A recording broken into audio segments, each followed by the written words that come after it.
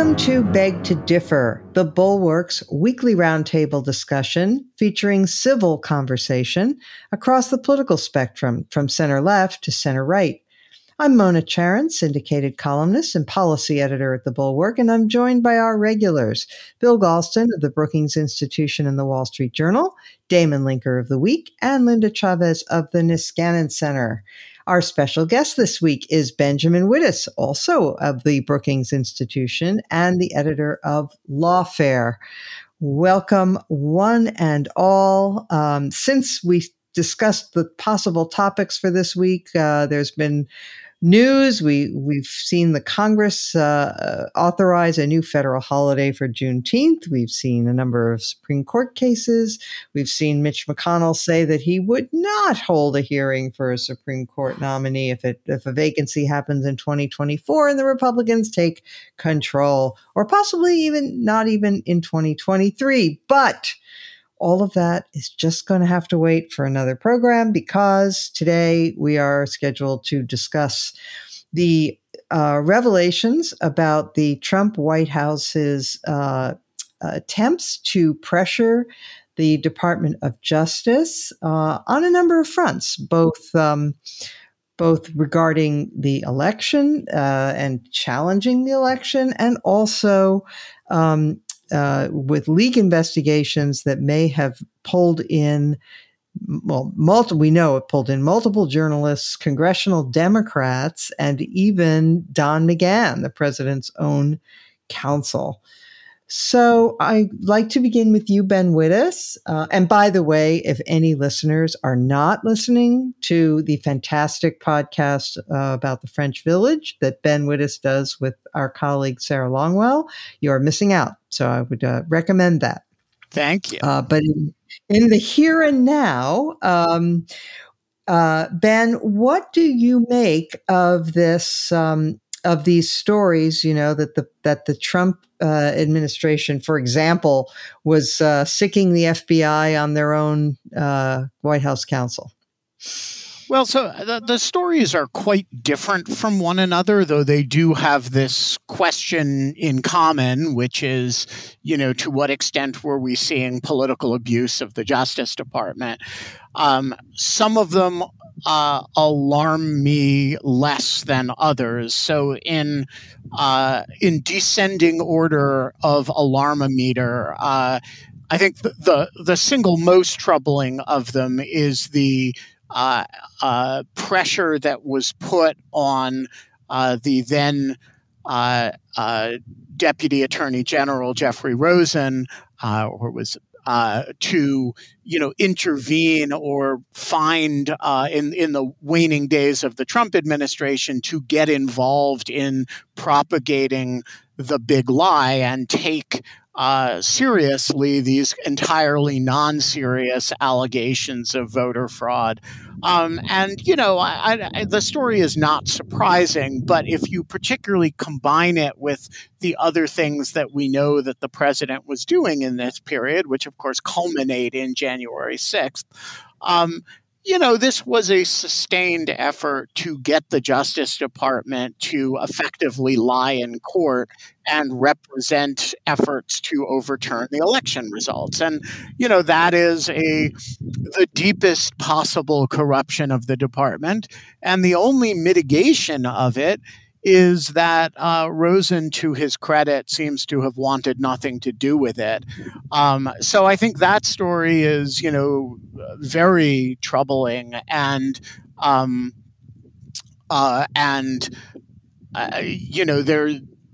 reflects the some of the worst political abuses of the department since Watergate, frankly. The leak investigations are a somewhat different story because, in fact, there's really no indication that this was unlawful or the Justice Department does have the authority to investigate leaks, even when they come from Congress and even when they come, when they inconvenience or burden the press. I think the evidence is that the Justice Department was extremely aggressive with respect to the press inquiries. It's less obvious that that's right with respect to the members of Congress and their staffs for reasons I can explain. The number of these cases involving members of the press is really large, and so I think there's a disturbing possibility that they really just ignored the traditional reasons for caution in this area that administrations of both parties have respected. The McGahn story is very odd and falls in the same category as the congressional stuff, which is they're entitled to investigate leaks. It's very strange to concurrently rely on and investigate, rely on for legal advice and all sorts of things, somebody who you are also fishing for their, phone records for. So I think it's a mixed bag. The broad story from my point of view is that the department was very aggressive about looking perhaps legally for misconduct by people who the president happened to hate anyway. Yeah. Damon Linker, there was a lower ranking guy at the Justice Department in those final days, Jeffrey Bossert Clark, who was apparently an eager Trump acolyte who was ready and willing to pursue these completely fictitious voter fraud cases. And there was apparently even talk about Trump firing Rosen, I guess, who was the acting attorney general at that point, and putting this guy in. And this was only averted by the threat of mass resignations at the Department of Justice. But this is the sort of thing that really makes, those of us who worry about the fate of democracy and the fate of self-government, it makes the hair on the back of your neck stand up. Because, this time the people at the Justice Department resisted, but would they next time? Yeah, I mean, in our long and on this podcast, and then going further among commentators on politics for the last 5 years, there's been a long, ongoing, in-depth debate about what is the threat that Trump poses to our system, and beyond Trump, the entire tendency of politics that he represents. And we talk about, is it the corruption? Is it the kind of low standards for competence? Is it the vulgarity? Is it the cruelty? And I think really I've come to the conclusion that by far the biggest threat is this kind of ethic that he's injected into our politics that is summarized quite well by his own little statement, he fights. That came to circulate around him during the 2016 primaries on the GOP side, that the reason why we should support him versus any of these other 16 people who are running is that Trump alone would fight to effectively the death to win.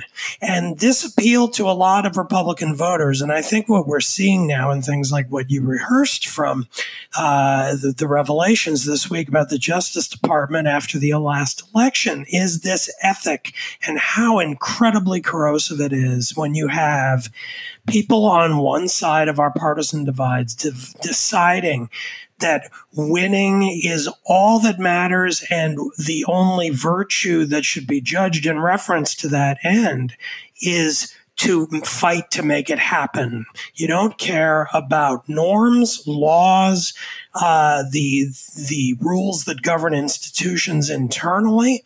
You simply do whatever you need to do to triumph. And the problem with this ethic, of course, is that to fight it relies on a kind of amorphous, more traditional moral virtue on the part of public servants that is fragile, and there's no guarantee that it will persist. And once it's gone, all the norms are gone with it. And of course, it's very easy for the Trump side of this debate to respond and say, look, you people aren't noble public servants upholding the rule of law. You're just a bunch of wimps who wouldn't fight enough to win. And once that kind of an argument gets instantiated on one side of our political divides, it is incredibly dangerous because, as I said, once those who resisted are gone, then there really will be a willingness to do absolutely anything to prevail. And I don't really know what to do about it, but it's really scary as hell. Linda, I'm going to play MAGA advocate here and say, okay, so they would say, oh, who are you kidding? The Obama White House and administration abused the FBI to pick on Tea Party groups that it didn't like. They wiretapped James Rosen of Fox News. At one point, they even tried to get Fox News removed from the press office. They're going to say that's how they play the game. So we're just responding. We're just being defensive. Well, first of all, as someone who never defended the Obama administration when it did those kinds of things, I feel no compunction to defend the Trump administration when it decided to adopt similar tactics. Look, I think, the worst thing in Trump world and for Trump himself is to be a loser. There is nothing worse than you can say about Donald Trump than that he is a loser. And the fact is that democracy depends less on the goodwill of winners than it does on the goodwill of losers. I mean, the whole system is based on the notion that if you lose, you accept that loss and you go about your business and you come back to fight another day if you choose to do so. And I think that was what is so incredibly corrosive about what Trump has done. Because I think once you take out the prohibitions, the kind of internal check that people have, their willingness to accept loss, then democracy falls apart. I mean, it just simply cannot survive. Then it's really all about who has the most muscle, who can command the most forces. And that, of course, is what autocracies are all about. So it's a very disturbing thing that we've seen. And while I agree that most of the people within the Justice Department decided that they weren't going to go along, I think they sort of placated Trump and Mark Meadows and others by passing on information. They sent it down to U.S. attorneys in various districts as if they should have some reason to look into it. But they basically didn't go along. But there was at least one person in a high-level position holding an assistant AG spot for two different divisions, the civil division and the environmental division. And that was someone named Jeffrey Clark. And he apparently thought that maybe he could become the next attorney general. And if Rosen didn't go along with this, he was certainly willing to do it. And of course, as the Washington Post and other publications pointed out, that didn't happen because everybody ended up in the Oval Office, and the president was informed that it would make this that the kind of resignations at the Justice Department would make the Saturday night massacre look like child's play. So it didn't happen, but it came very close to happening. And I don't know what kinds of institutional safeguards you can put in place, but we can never get this close to essentially overturning an election. Bill, there are things going on at local levels. There's the investigation of Trump by the Manhattan DA, and there are other investigations. I don't know what's happening in Georgia, but apparently there was an investigation into Trump's call to Raffensperger demanding 11,870 more votes. Some people are saying that violated the law about not, there's a law against interfering in a federal election. Don't know where those stand, but one of the things that some people on the left are urging is that Merrick Garland has been too soft. He has, for institutional reasons, continued some of the positions of the Trump Justice Department, even regarding that woman, Carol, I can't remember her first name now, who alleged rape. And anyway, but some people are saying, look, Garland should be revisiting the obstruction of justice allegations in the Mueller report and other wrongdoing. What's your reaction to that argument? Well, unlike Ben Wittes, I am not an expert on the Justice Department or any of its penumbras and emanations. I'm aware of this discussion on the left. I'm starting to get press calls about Merrick Garland's alleged softness. My view, sight unseen, is that he is trying to restore normality to a much abused institution. That he is doing his best not to get into partisan fights, not to try to revisit past issues that have turned out to be explosive. In other words, to try to draw, as much as it is possible to do so, a double line under the recent past, and then try to begin with a reasonably clean slate.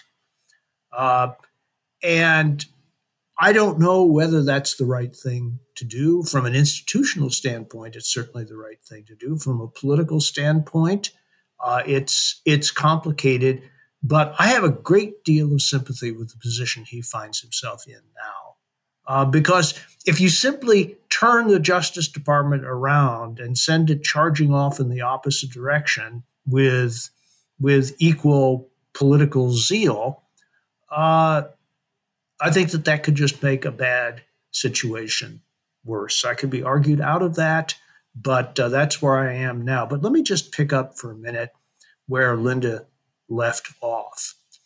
The question of institutional fixes for a dangerously loose-jointed relationship between the White House and the Justice Department. I think that is exactly the right question to be asking right now.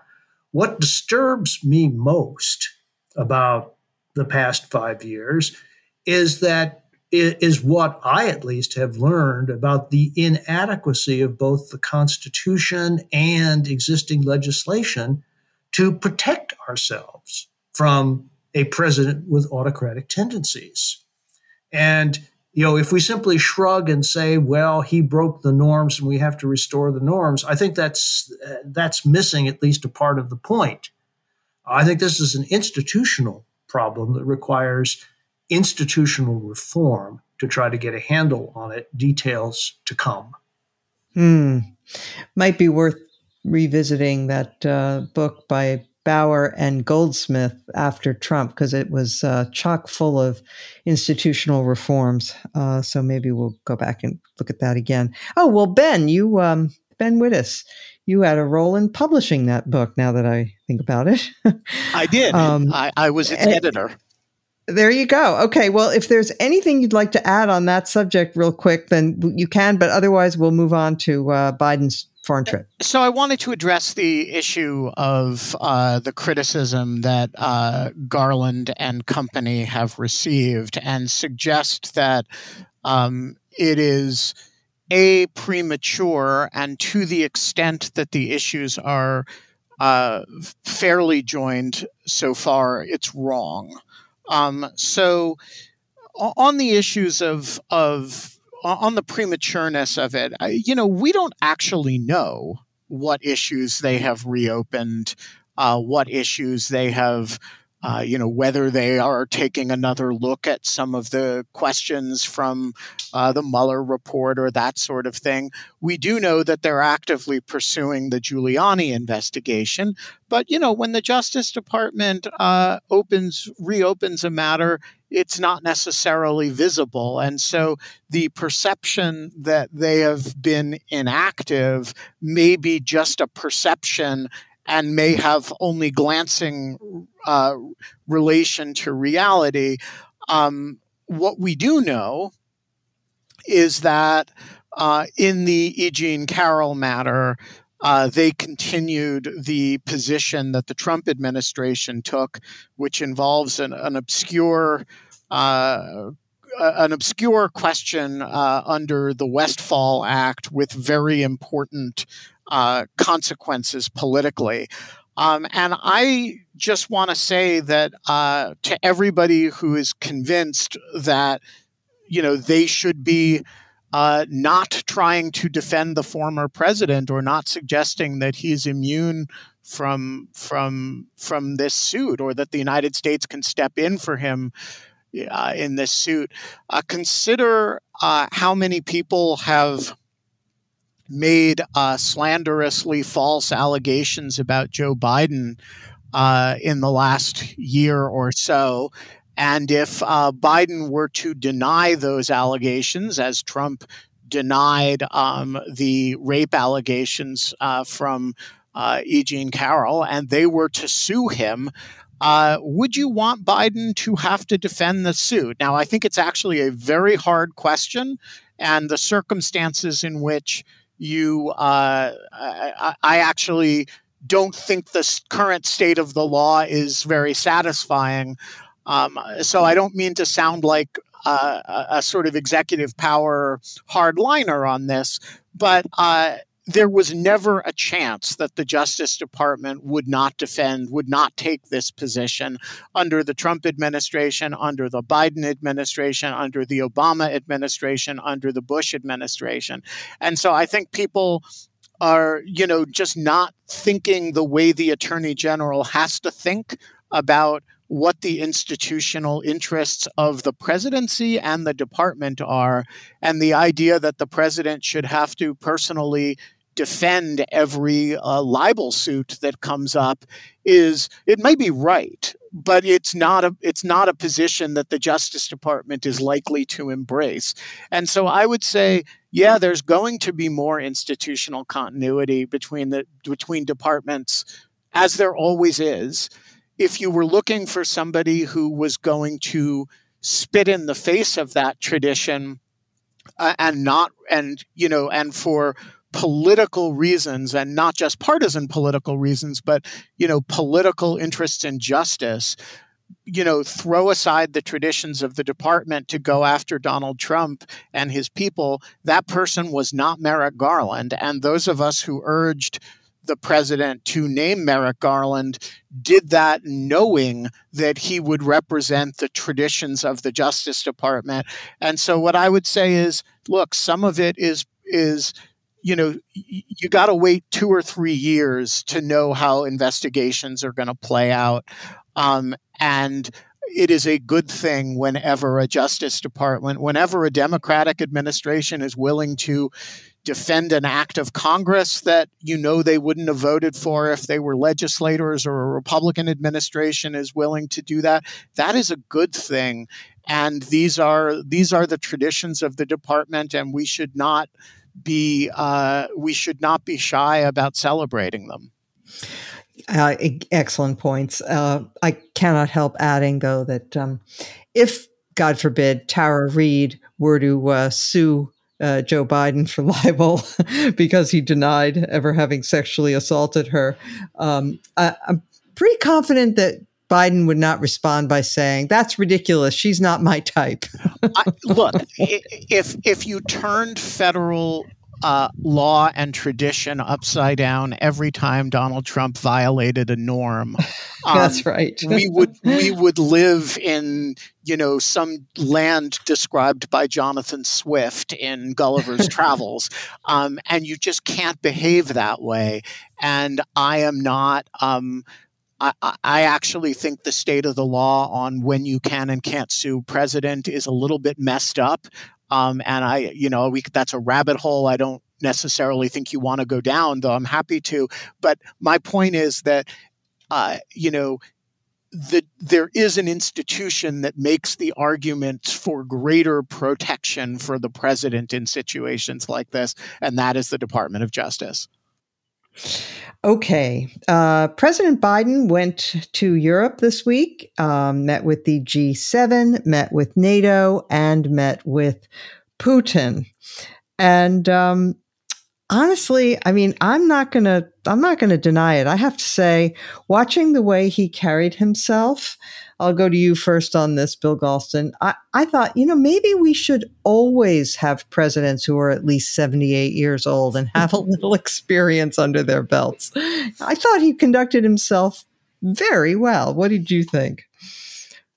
Well, it will not surprise you, Mona, to learn, thanks for the softball, that I very much agree with you. But look, I have to say that, that Putin got Biden about right in his description of him as a balanced and experienced man, and he showed in his overseas trip just how valuable it can be to have decades of experience, not only having these kinds of discussions, but in many cases with these very people, and so he didn't need a lot of advice from his staff as to what was appropriate and inappropriate. A question that is in diplomacy even more central than the question of what's true and what's false. He knew it instinctively, because he has the muscle memory, not only from all those decades in the Senate, but as representing the United States as the second highest ranking American official in international fora for the 8 years of the Obama administration. So I agree. And I think the lesson is that in many aspects of the presidency, experience does count.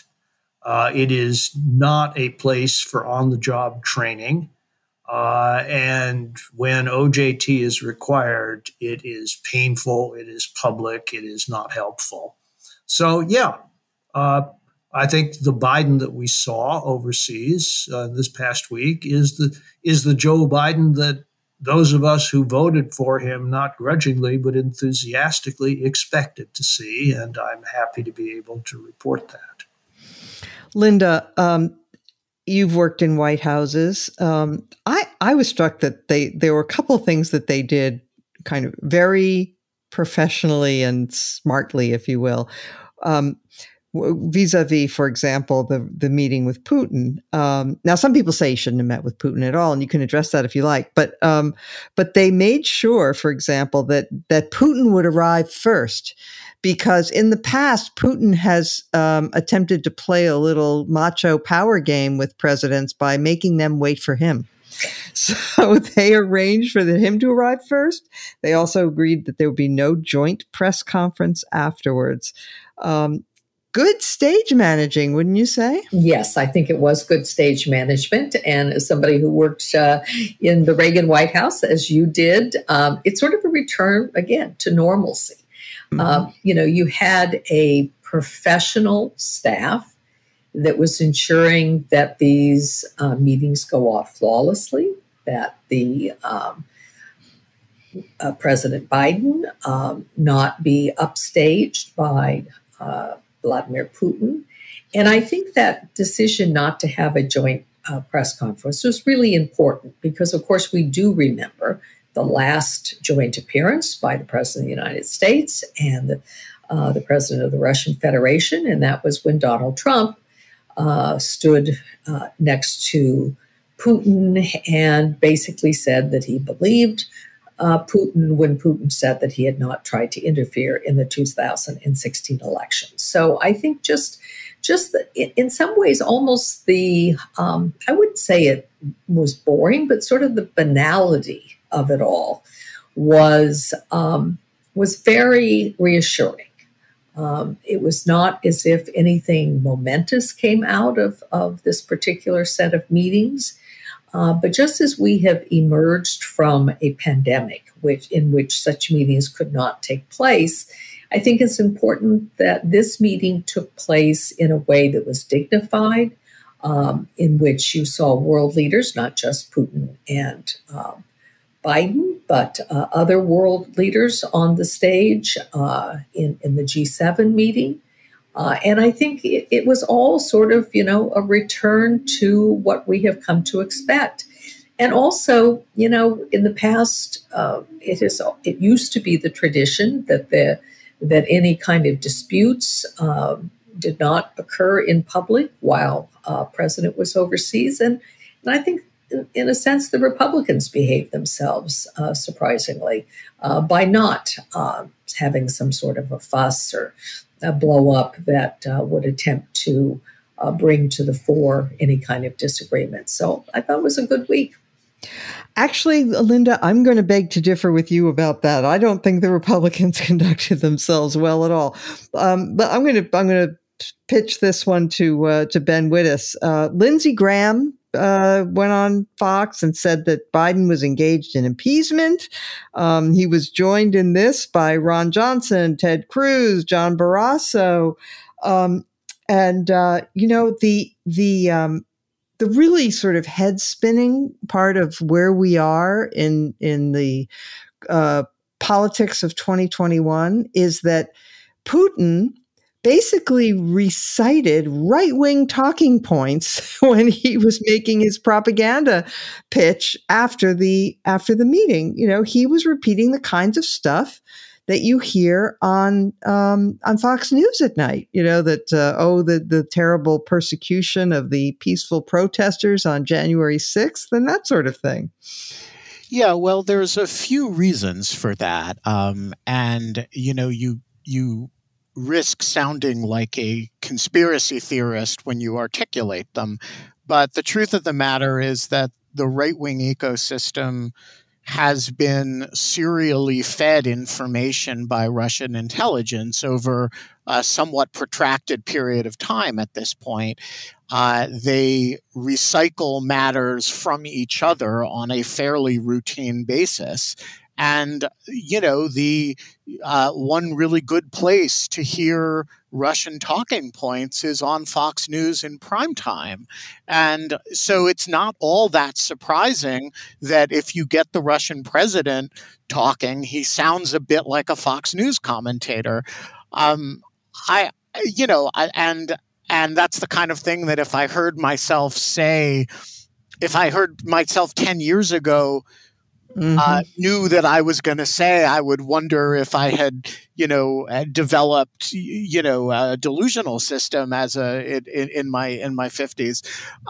But I do think it's correct. And so the other factor is the domestic Republicans, which, you mentioned some of the ones who have discovered that showing up at a summit with Vladimir Putin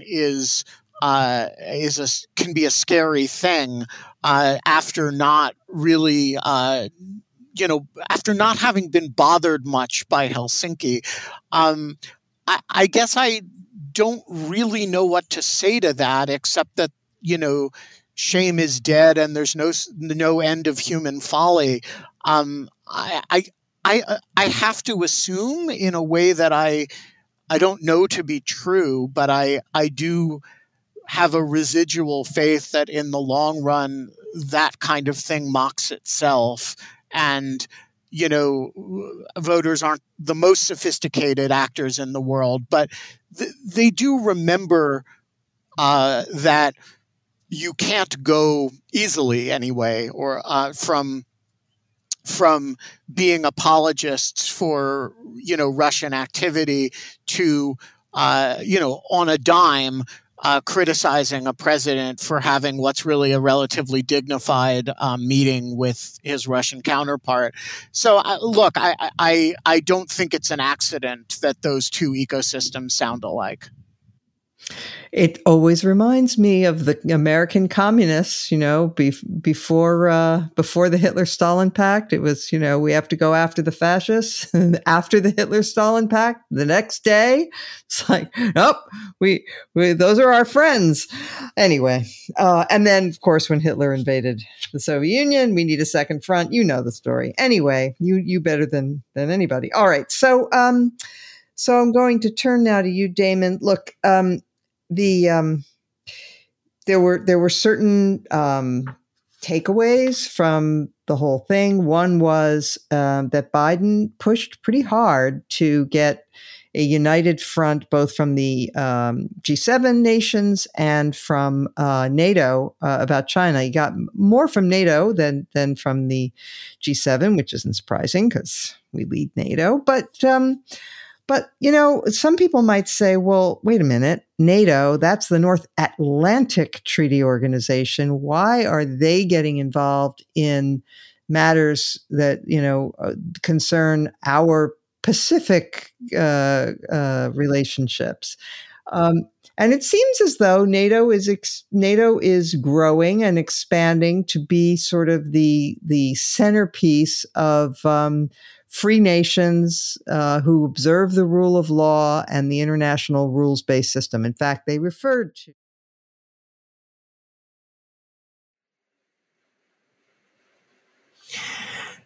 yeah, they did. I think that as in always on foreign policy, I'm more inclined to look at these things through the lens of kind of national interest. And so through that lens, I think there are real limits to how much NATO is going to really be there for us in a confrontation with China. They can act as a good force multiplier for us to an extent, and they certainly helped us for many years in Afghanistan. They were involved and took the lead in a lot of ways in Libya, so that they aren't just limited to kind of the narrowly defined European theater, but by the same token, their interests, the interests of most of NATO, other than the United States, is by definition not going to be identical to the United States. We're the ones who have a lot of self-defined interests in East Asia, having to do with Taiwan and many other things, providing security guarantees for places like South Korea and Japan. And so we're on the line against China's rise in a way that the countries of Europe are not, which means that if push comes to shove, they're going to be more inclined to want to defer and say, well, this isn't really our fight. We'll have your back as long as the costs aren't too high. So for the time being, I think Biden did a great job. He got as much consensus and uniformity as he could get, and that will prove very fruitful going forward. But I do think in the kind of medium term, there are limits to how much NATO is going to be the main force confronting China. If things get hot, it's going to be us, really, in the end.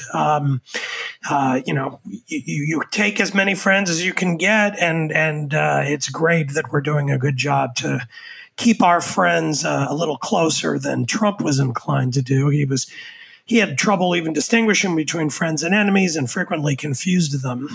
So it's much better to have a president who actually can prioritize in the right way. Little victories, right? Right.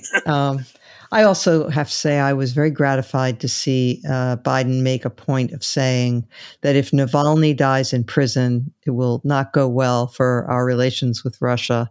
And I think he said something like the results would be devastating for Russia. I think I think that's important, and it's part of who we are as a country. And so, could I also add along that line, because I don't think anyone else has mentioned it. I think one of the best moments of the Putin meeting had to do with cyber terrorism and the pipeline, and the fact that basically Biden is trying to reestablish deterrence with Putin. Now, the Trump administration's actual actions were not that conciliatory to Putin, but Trump's rhetoric personally was unbelievably conciliatory. And so you had this crazy kind of schizoid foreign policy going on, where the president is talking as if Putin's like our best friend, and his administration itself and the Secretary of Defense are there taking a very different line. We had just now Joe Biden sitting in a room with Vladimir Putin and saying in really no uncertain terms, if you try that crap again by launching a cyber attack on an American pipeline, you're next. So watch it. That is extremely important, and I think might be one of the most important things to come out of this whole week. It makes you sit up straight and square your shoulders, doesn't it? Well, it's about time. I mean, what else does a president have to do except to make clear where we stand and know that if he's drawing a red line, it's a real red line. Whereas under Trump, we just couldn't do that because he and the administration were speaking a totally different language. Yeah. And speaking of red lines, Obama wasn't so good at observing them either. Right. We have a track record of this now. Okay. Let's take a quick look for our final segment at the mayor's race in New York City. I want to look at this because New York City, big liberal city, basically the Democratic primary is the only one that matters. There is a Republican primary too, but it's a very democratically oriented city, largest city in the country. And yet this race, and I'll go to you first, Linda, this race seems to be coming down to some moderates, or at least that's the way it looks. It's hard. There isn't great polling, but it's certainly from an outsider's point of view, it does seem that this Eric Adams is in a very strong position. And that's important considering that crime is one of the major issues on voters' minds. Yeah, I found it very heartening that Eric Adams is the front runner, such as it may be. And I guess the person who is sort of hot on his trail is Catherine Garcia, another candidate who is not, totally out of the left wing. She headed up the sanitation department. When you talk about polling, of course, the thing about polling is it may be irrelevant in a race that's going to be decided through, this new kind of cumulative voting. Ranked choice voting. Ranked choice, yeah. So it's, ranked choice voting, I think it's harder to determine what polls mean. But Eric Adams, I didn't really know much about Eric Adams until last year when he started appearing on television, I think even before he'd announced his candidacy for the mayoral race. But he was, I thought, one of the more really thoughtful commentators on what was going on in various cities and the efforts to defund the police. He is making police reform a central part of his campaign. And there has been this huge uptick in violent crime in New York City, and not just New York City, but other cities around the country. So I think that's hopeful. I guess one of the surprises out of this mayoral race has been that Andrew Yang, who was, of course, a candidate last time around for president for the Democratic nomination, and seemed to be, very well spoken. He became a favorite of the media. He's not doing very well. And so, the fact that you have somebody who has experience leading a big police department, who is thoughtful about police reform, but does not ignore the fact that there is a huge crime wave going on, I think that's good news for the city of New York. Right. Let me just clarify. Eric Adams did not head the police department. No, I'm sorry. He was a captain. He was a captain in the police department. Yeah, sorry about that. But he was the Brooklyn borough president. Yes, right. Yeah. Also a former Republican. Yeah. So Bill Galston, you think a former Republican can get to be mayor of New York? Oh, wait, Mike Bloomberg. Well, Mike Bloomberg, let's recall, is a former everything. Yeah. But it is quite striking. I agree with the cautionary note about the polling, although the most recent poll did do a simulated ranked choice voting experiment. And so that was more interesting than the simple head-to-heads that we'd seen up to now. And Adams bested Garcia in the final round. The progressive wing of the party in New York has been hurt by its failure to coalesce around a single candidate, although that appears to be happening to some extent in the late going. But I think that the broader, deeper interest of the New York City race is as a leading indicator to the actual contours of the crime issue. And it turns out, as it turned out in the late 80s and early 90s, that the communities that are hardest hit by the crime wave, in many cases minority communities, are not interested in less policing. They want better policing. They're not interested in defunding the police. They're interested in retraining the police. And, one woman, I forget which borough she was from, was quoted as saying something to the effect that she was sick and tired of worrying about both the robbers and the police.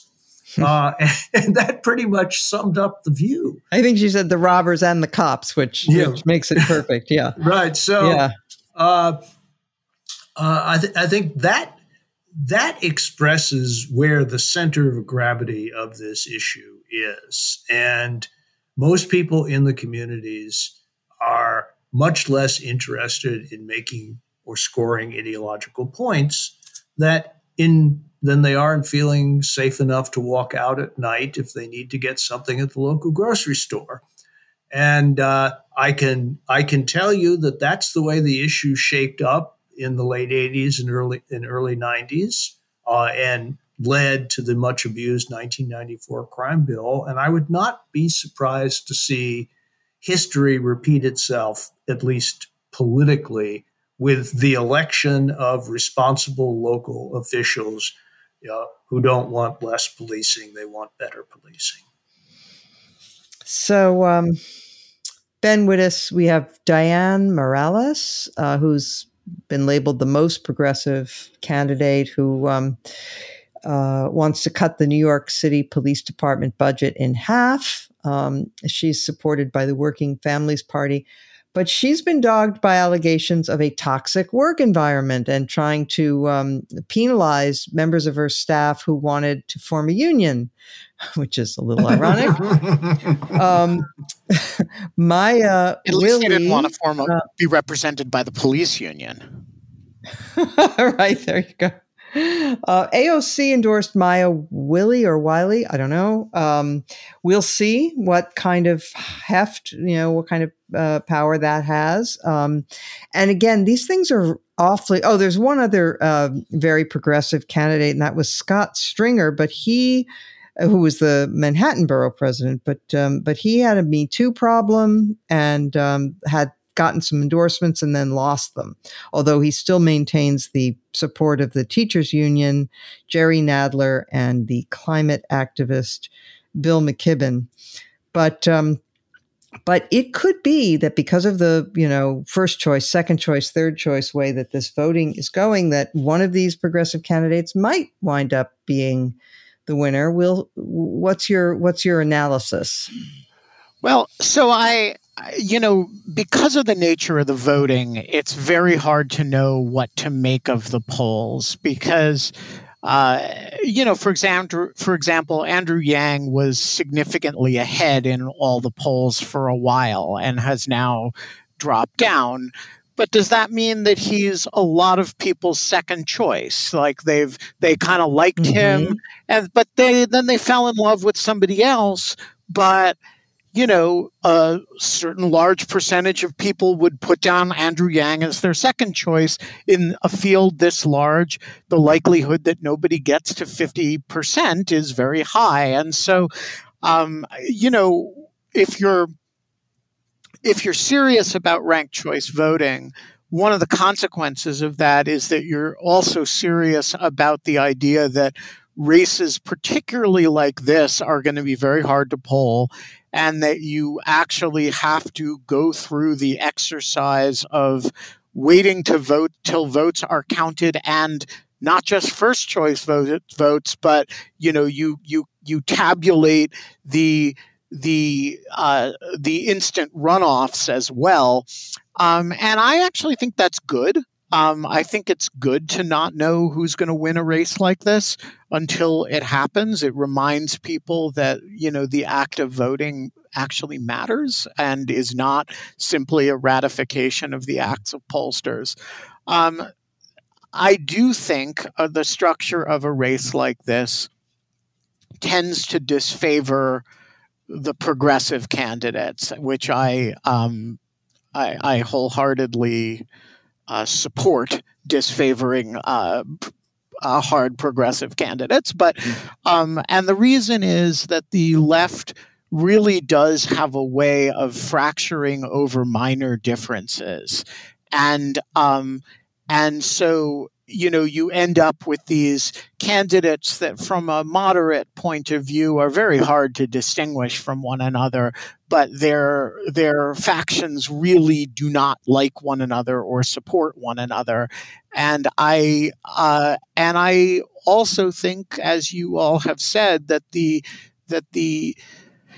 atmosphere now, both with respect to crime, but also with respect to the larger 6 months of relative success of the Biden administration, which is, not especially moderate in its policy, but extremely moderate in its tone, has, shifted the momentum a little bit away from the AOC wing of the party. And so I would not be surprised, particularly in an environment of ranked choice voting where which tends to disfavor extremes.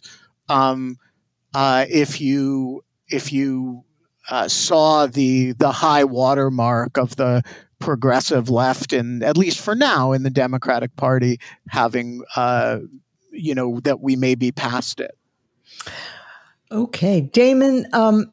I'm going to sketch a somewhat optimistic scenario, and you can then shoot it down if you like.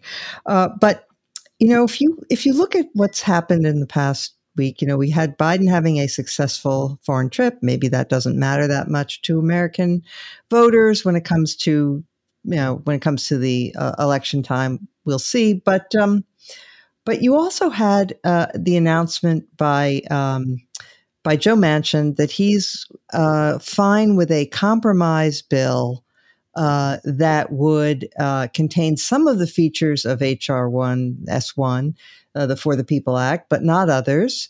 And this position, and Manchin's position, was endorsed by Stacey Abrams, who is known as kind of the poster girl for signing up African American voters in Georgia, and made a huge difference there.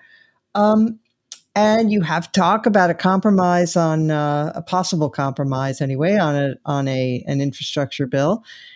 It's almost and then if the mayoralty of New York goes to a non-crazy candidate, it might even begin to look like the Democratic Party is finding the sane center-ish.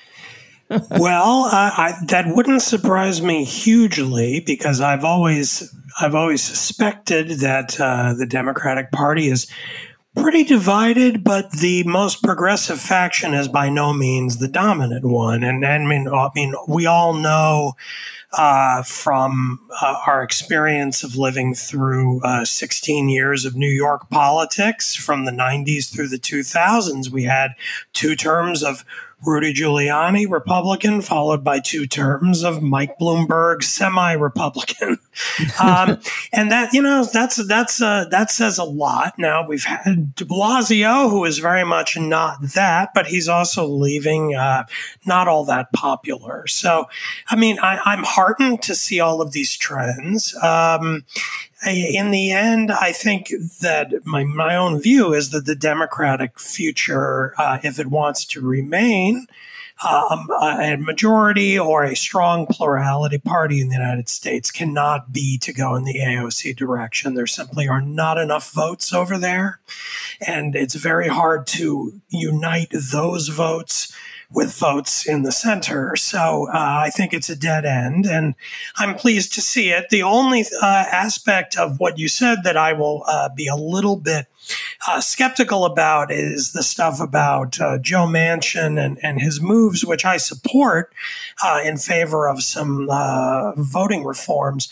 I'm very pleased to see that Stacey Abrams has come out in support of those. And for about 30 minutes, I was encouraged. But then I saw a statement from Roy Blunt, Republican senator, saying, quote, once Stacey Abrams endorsed Manchin's election compromise, it became the Stacey Abrams proposal. Oh, for God's sake. To which I tweeted in response, everything is so stupid. Like this is just our moment encapsulated in a way. Yeah. Like any move toward trying to find some rough and ready compromise in the middle gets undermined by one of the two sides as quickly as possible, and more often than not, the Republicans. So there we have it. But yeah, in general, I'm very encouraged by all of those moves that you listed. Okay. No good deed goes unpunished, as the saying goes. All right. Let us now turn to our final segment, our highlight or lowlight of the week. Bill Galston, you first.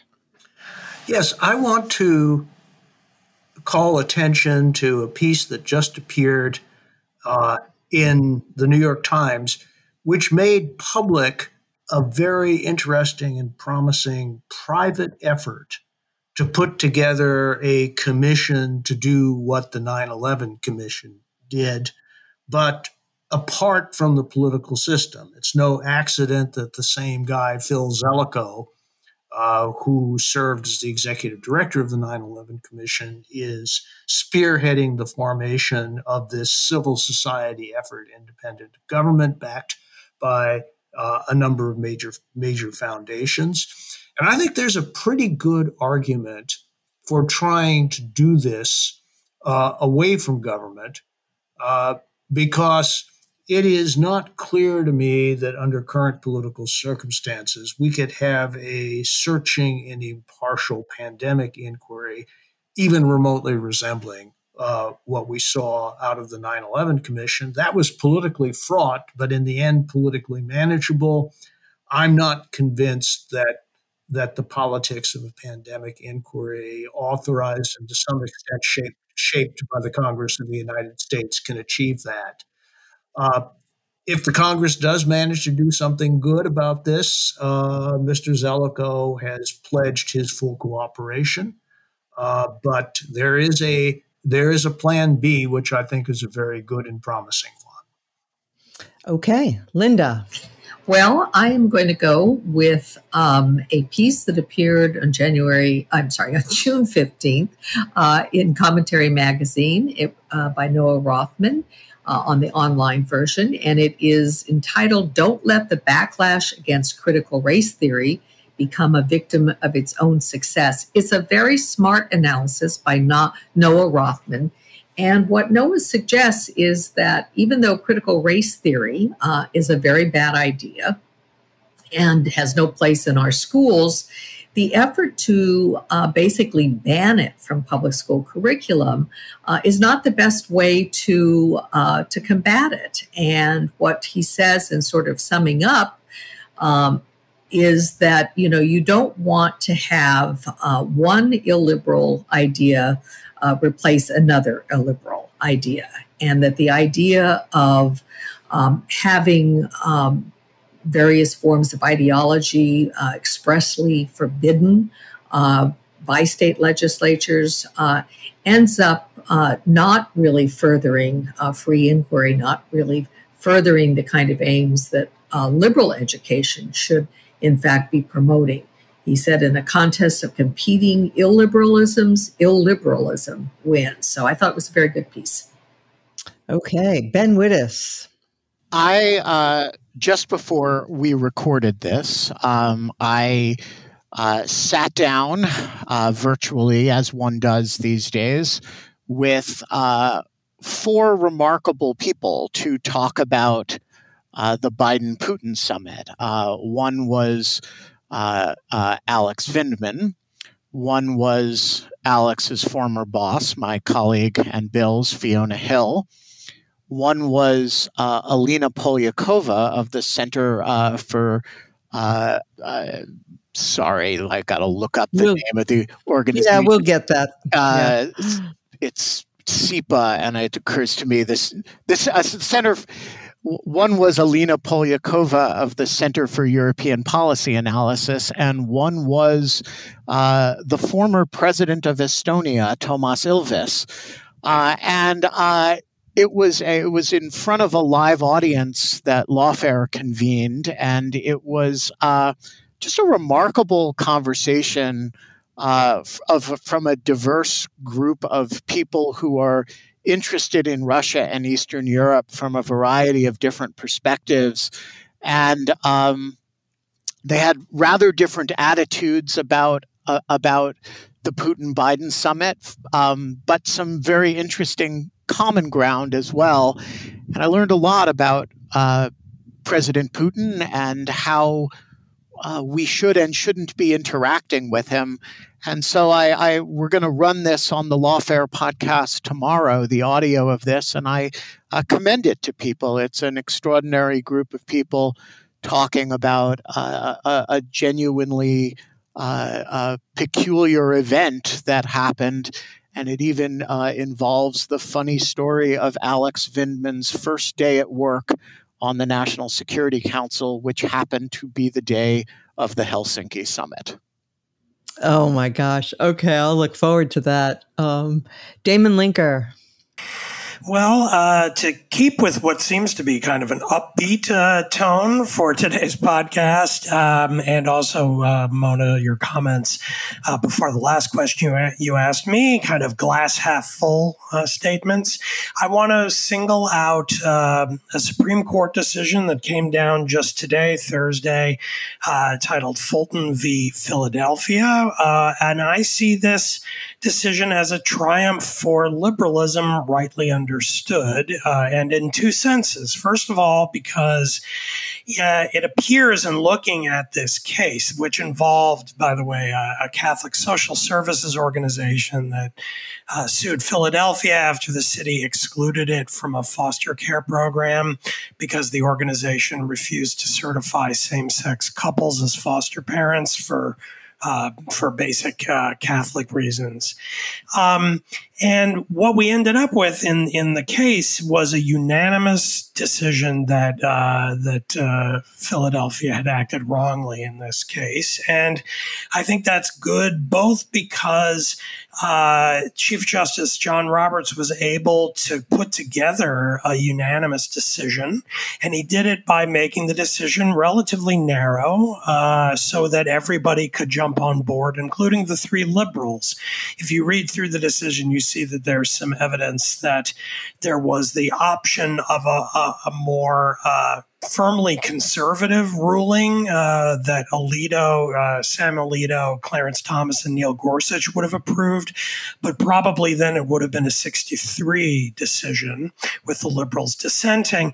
Instead, we got a narrower decision, but one in which it was unanimous, which I think is good for the court and a good model for how to conduct oneself in a polarized environment. But more importantly, I think it was a triumph. The decision was a triumph for liberalism because it held out a vision of a deeply pluralistic society where people who have firm religious convictions are not protected in their free exercise of religion merely by going to church or praying in their private homes, but by joining with people of common faith in civil society, doing deeds contributing to the common good as they see fit, and are not required to check their faith as a price of admission to the public square. So I applaud the court for its 9-0 decision affirming this capacious vision of classical liberalism. And by the way, there are lots of other agencies in Philadelphia that do place with same-sex couples. Yes, of course. So yes. Okay. I would like to draw attention to a Substack by Noah Smith. He goes by No Opinion, which is cute. noopinion.substack.com. It does require payment, but I think it's very well worth it. He's a very bright and interesting writer. And this one in particular that drew my attention was called The Terrific Triviality of Twitter. And even beyond the alliteration, it's a really interesting piece about the outsized influence that Twitter exerts and how it does it. And he's got reflections on, human nature in there. That is, we all are afraid of being criticized. We all are particularly afraid of a mob that, is going to ostracize us. But he talks about how these fears are really illusory, that Twitter only has power. It has a very, very small number of people. And the notion that people are actually being fired because of things they tweeted is ridiculous. So it's sort of a call to arms to put Twitter in its proper place. And I recommend it. And with that, I want to thank Ben Wittes for joining us today. I want to thank all of you for listening. I can be reached through the Bulwark. If you look up my email address there, I'll tell you anyway. It's monacharan@thebulwark.com. Welcome all of your comments. I read them all. I don't always get a chance to respond to each and every one, but do enjoy hearing from our listeners, get some good ideas. If you're feeling particularly benevolent, please go and rate and review us. Brings new listeners to the podcast. And we will return next week as every week. Thank you.